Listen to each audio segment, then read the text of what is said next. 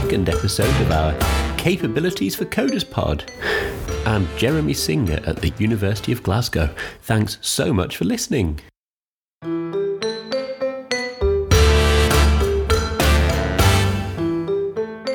I've just come back from the CyberUK event in Belfast, where I met loads of fun people who work with Cherry, capability systems and secure software.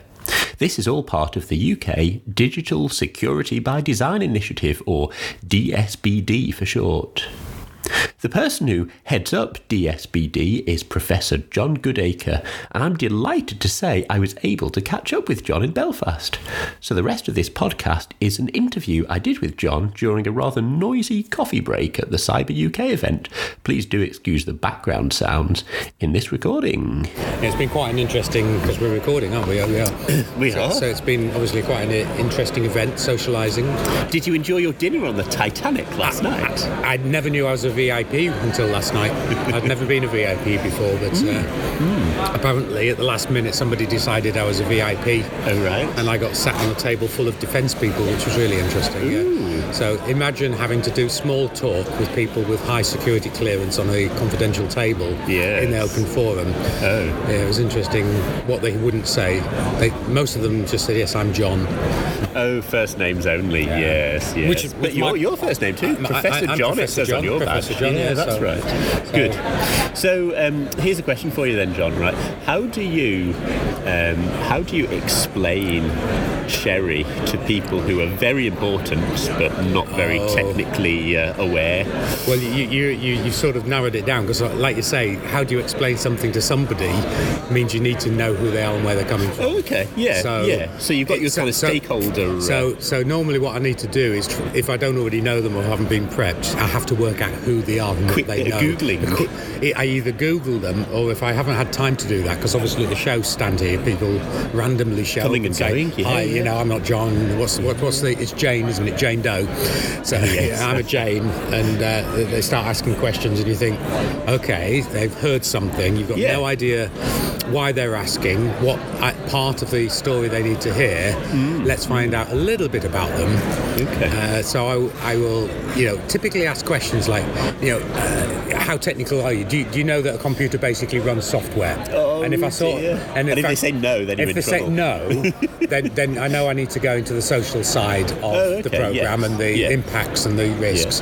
If they say, I did so and so, or give me some example, at least they've got some knowledge of what a computer is. Okay. Then I can obviously start describing it in terms of how the computer has been static and needs to bring benefit, and the unlocking, again, if it's a commercially focused government person, then it's public good kind of story. If it's defence, it's defensive, it's fight. So it varies. Who's the most important person you've spoken to at this show here over the last couple of days? Any politicians?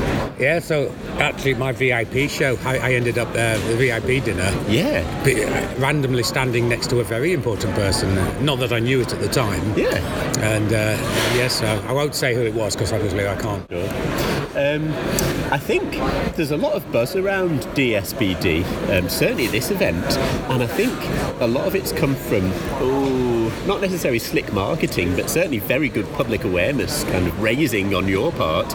Would you, well, you and your team, how many marks out of 10 would you give yourself for sort of DSBD as a program in terms of, cyber security interest in the UK? So obviously it is a government-funded and governed program. So when we, as you know, I was involved instrumental in the involvement of actually creating the concept in the first place, and then took on the delivery of it. Yeah.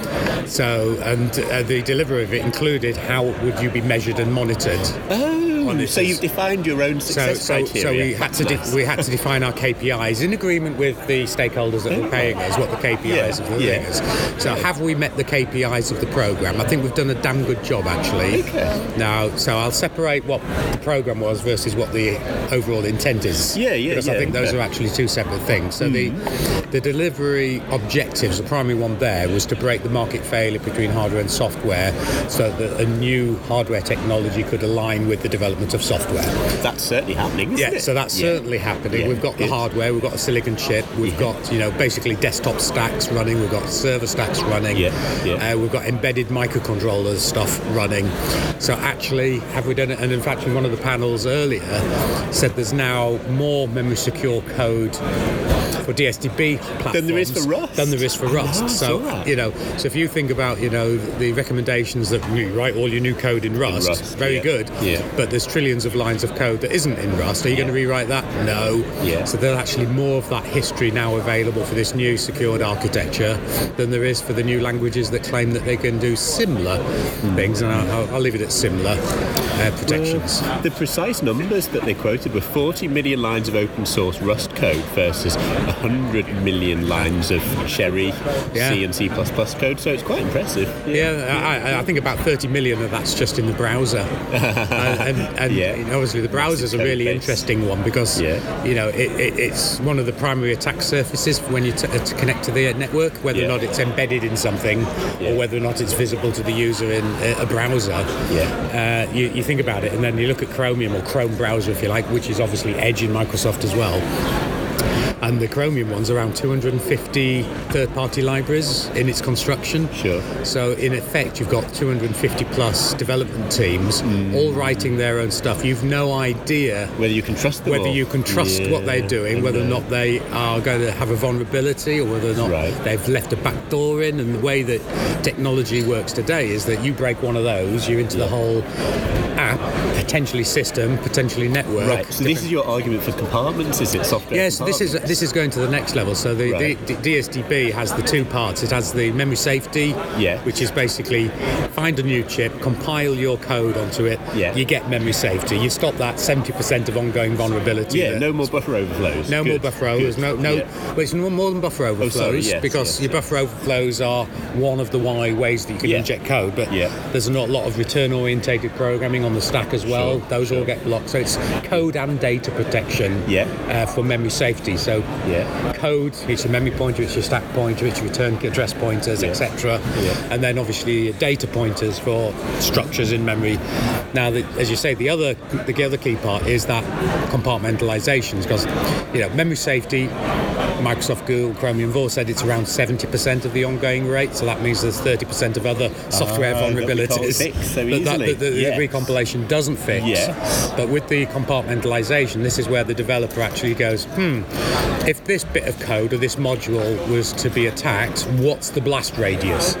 All right. So people look at that today and they split it across processes. So Chromium, for example, puts different tabs in different processes. But that's very heavyweight, isn't it? Well, that's right. So everyone takes about 4% of your code, memory footprint, to just do the memory management for it. Oh, so this is your page table. You need page tables. You need your page tables. You need your TLB to do your invented at Manchester, I think. Page tables. Oh, don't go into whose fault all this is. So that gets you all of that. But if you can basically then move those into compartments, you go much far greater. So one of the example scenarios is where I think it was the JPEG library was compromised in its open source submission, which meant that the Chromium browser picked up the decoder, and all they had to do was encourage somebody to go to a website that had an image in, download the dodgy picture, and that library then took over the whole browser and the machine. Whereas what they can do now with the compartments is that was a separate library and compartments. They put a hard box just around that library, and away you go. So you sort of limit the damage. The blast zone, radius. Okay, changing topic. I think you've travelled the world selling the merits of Cherry and digital security by design. What kind of exciting places have you been to? And well, myself, so I've done a lot of travel over the years. Obviously, having worked at ARM for a couple of years, because my last big change was all the multi-core, big little, and all that technology in ARM. So DSDB is probably similar size of change. All the OSs have to be redone. So if you think about it. Wow. So you're relating Cherry to a sort of multi-core revolution. So if we go back to the late 90s, early 2000s, the embedded and desktop space, there was a bit in server, but it's slightly different up there. There was no multi-core. No, everything was just single. Okay, so you didn't have ARM definitely didn't have S&P operating systems. Yeah. There was no software that knew what concurrency was. There were operating systems that worked on event mechanisms. So basically, there was not a software ecosystem for multi-core. Yeah. Likewise, there was no real need for multiple cores at the time. So how do I fix the market software failure of seeing new opportunities in multi-core with the opportunity and challenge of software is not that dissimilar, I think, to here. Okay. So what's your strategy? What for making it happen? So clearly the first challenge was break that market failure to show that it works. Yeah, you must be a very persuasive person, John. Yeah. I've been told I can sound energetic about it. But that must be when I'm not feeling too depressed, yeah. Oh, right, oh dear. But no, so I think what we're doing now, so there's 2 more years left in the programme. Obviously, that means we can look at what's next. In the DSDB funded projects. So what we've done is obviously bring up a lot of projects. I think there's around directly funded ones. We're at about 35 projects. Some of them are university projects and some are some university, industry, some are collaborations, some are interactive. Okay. We've then brought in about another 30 businesses just to have a look through our technology access program. That's still running, so other businesses can go and have a look at that. Which is basically been doing 2 things. One is saying, is there any corner of people's ecosystem in software that won't work on a Morello architecture? Right. And I think the answer has been no. We've not found anything that fundamentally won't work. There's nothing too awkward. No, I wouldn't say that. I think one of the areas you worked in as a researcher, the memory garbage collector. Oh, garbage collection. That was a non-obvious one. I think the work in my group in Manchester that's looking at, well, not me personally, but JIT compilers. JITs, the code generators. They do some horrible tricks around memory. Can we make that work? They've got the interpreter working, some of the APIs, so that's looking good. So I think, and does the chip work itself? Yes. Has it got overheads? If you hammer it in a certain way, the answer is yes. Maybe. This is first generation technology. I mean, I think there's going to be performance improvements. Well, that's the other thing to consider with Morello. What is Morello? Morello is a silicon chip that was designed for a server a few years ago that's had the Cherry architecture applied to it. It is not a CPU microarchitecture designed to run Cherry code. So it's like the chip's been patched to provide Cherry support. Well, where we are seeing some of the memory slowdowns due to the doubling of pointer size and things like that. That's not a new problem. No. So ARM moved from 32-bit to 64-bit. The pointers doubled in size. Do people complain that 64-bit is significantly slower than 32-bit? No. Why? Because the microarchitecture that was designed for 64-bit decided to use 64-bit data paths. Yes. Okay. So if the whole pipeline changes. That's right. So Morello is more of a functionality platform to demonstrate the new capabilities of the architecture, not a microarchitecture for benchmarked results of performance. But even so, it's proved that the adds to the microarchitecture don't cost much. No.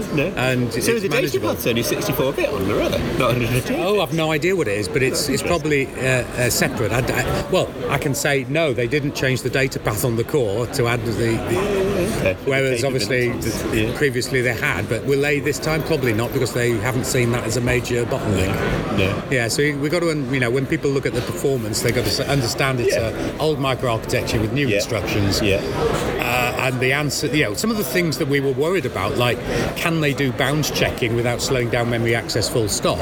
The answer is yes. The answer is no, it doesn't slow down. So yes, they can implement bounds checking without slowing down every memory access. And it's things like that that are fundamental to the new architecture that have been answered, rather than should we go to 129-bit data paths? Should we increase the size of the instruction cache to compensate? And things like that. Those haven't been done and haven't been considered. Here's a question: quick lick of your lollipop. Lollipop. When you're not doing doing digital security by design or thinking up new multi-core processing technologies. What do you do in your spare time, John? My spare time? Makes you tick? I guess the main thing I do is ride my motorbike. Oh. Yeah, so Cherry Tech, you hosted Cherry Tech, didn't you, recently? In Glasgow. Up in Glasgow. Yeah. So how does somebody from Cambridge visit a conference in Glasgow? So that's, 360 miles each way? Right, okay. Yeah, well, you finish work in the afternoon, jump on your bike for the evening, and come up on your bike, don't you? And of course, do you go up the M6, so you come through the Dales and over the Shot Pass, and yeah, which was fine on the way up. On the way back was a bit damp, but hey, the A1 was shut, so it took a bit longer to get home. But is there anything else you think I ought to ask you, just because you got a wonderful answer to a question I haven't said? I have no idea. Is it a nice lollipop? Of course, this is the advantage of audio blogs, not videos. Yeah, that's true. We don't see you licking the You don't lollipop. see me licking a lollipop. No. Not that there's any evidence that I eat sweets when I'm away from home.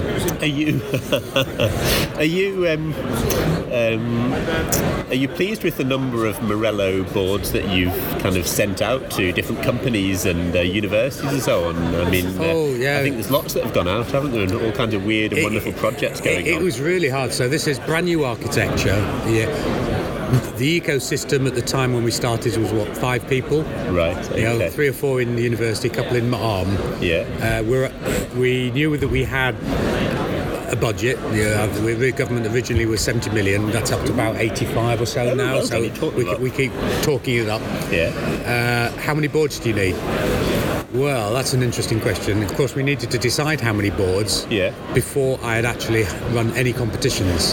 Because the boards and the chips were going to be manufactured. The lead times. Yeah. And remember, we built these over the semiconductor shortage period as well. I'll go back to the numbers in a minute, but we were at one stage when the first phase of boards were due. Yeah. And we asked the supply chain, how many of these chips can we have? And they said 34. Oh, help. How many do we need? Well, actually, we'd asked for about 600 and 700 boards. Yeah. Okay. What's the lead time for the other 600 boards? 24 months. Oh, no. And I looked at my program and went, oh my God. Yeah. Luckily, we started doing grey market, and I think we even started unsoldering. You've heard of Russia unsoldering chips from washing machines. Oh, right. Yeah. We were unsoldering PCI controllers from other boards, and just so we could build these prototypes. So it's been an interesting ride over COVID and semiconductor shortage. You need 15, to go to that, don't you? 15 minutes. Right. We're good. So now we're. Are you speaking at this last session? No, so last session has got some of the key important people, important stakeholders. So we've got DCIT on there and ARMS on there. So it's quite a good interest. It's an interesting one. Obviously, we just finished the DSDB one where we had Google and Microsoft. Oh, it was so nice to see Google, Microsoft, and the Ministry of Defence all standing up and saying, "Cherry is great. This is what we need." And critical infrastructure guy. Yeah. So we ended up with military, critical infrastructure, consumer, IoT, and handsets. Yeah. You couldn't get a better group. And full house, I think. We had then obviously introductions from senior long-term people in NCSC, basically setting the picture. And I think we probably had 400 or 500 in, which, given the size of the conference, is pretty good. Oh, I think so. I'm glad we got the auditorium, that's for sure, not one of the smaller rooms. Oh, yeah. Yeah, last year we were popping out the doors with about 200, and they obviously realised that this might catch on and be big one day. Where was CyberUK last year? Cardiff. Oh, was it? And Glasgow the year before. Oh, right. Also, it moves around the countries, does it? It's in Belfast this year. We call it places now, don't we? Oh, right. Okay. Yeah, because there's for 3,000-4,000 people here. That's a big tourist income for the time of the year. Yeah. Very good. But yeah, so any listeners want to know more, where should we send them? Should we send them to you or dsdb.tech? Ah, good. We should say that, shouldn't we? We should. So if you want to find out more, John, where should we go? We should go.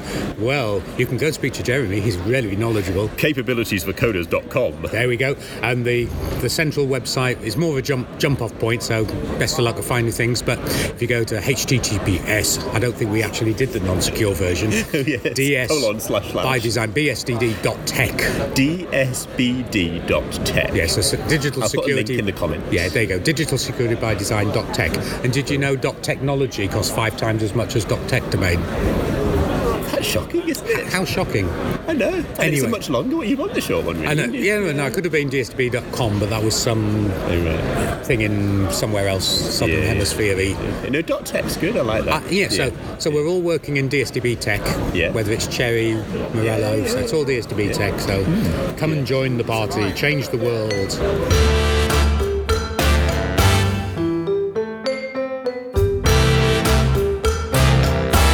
And we're out of time. Thanks for listening to the Capabilities for Coders podcast. Hope to see you again sometime soon. Bye.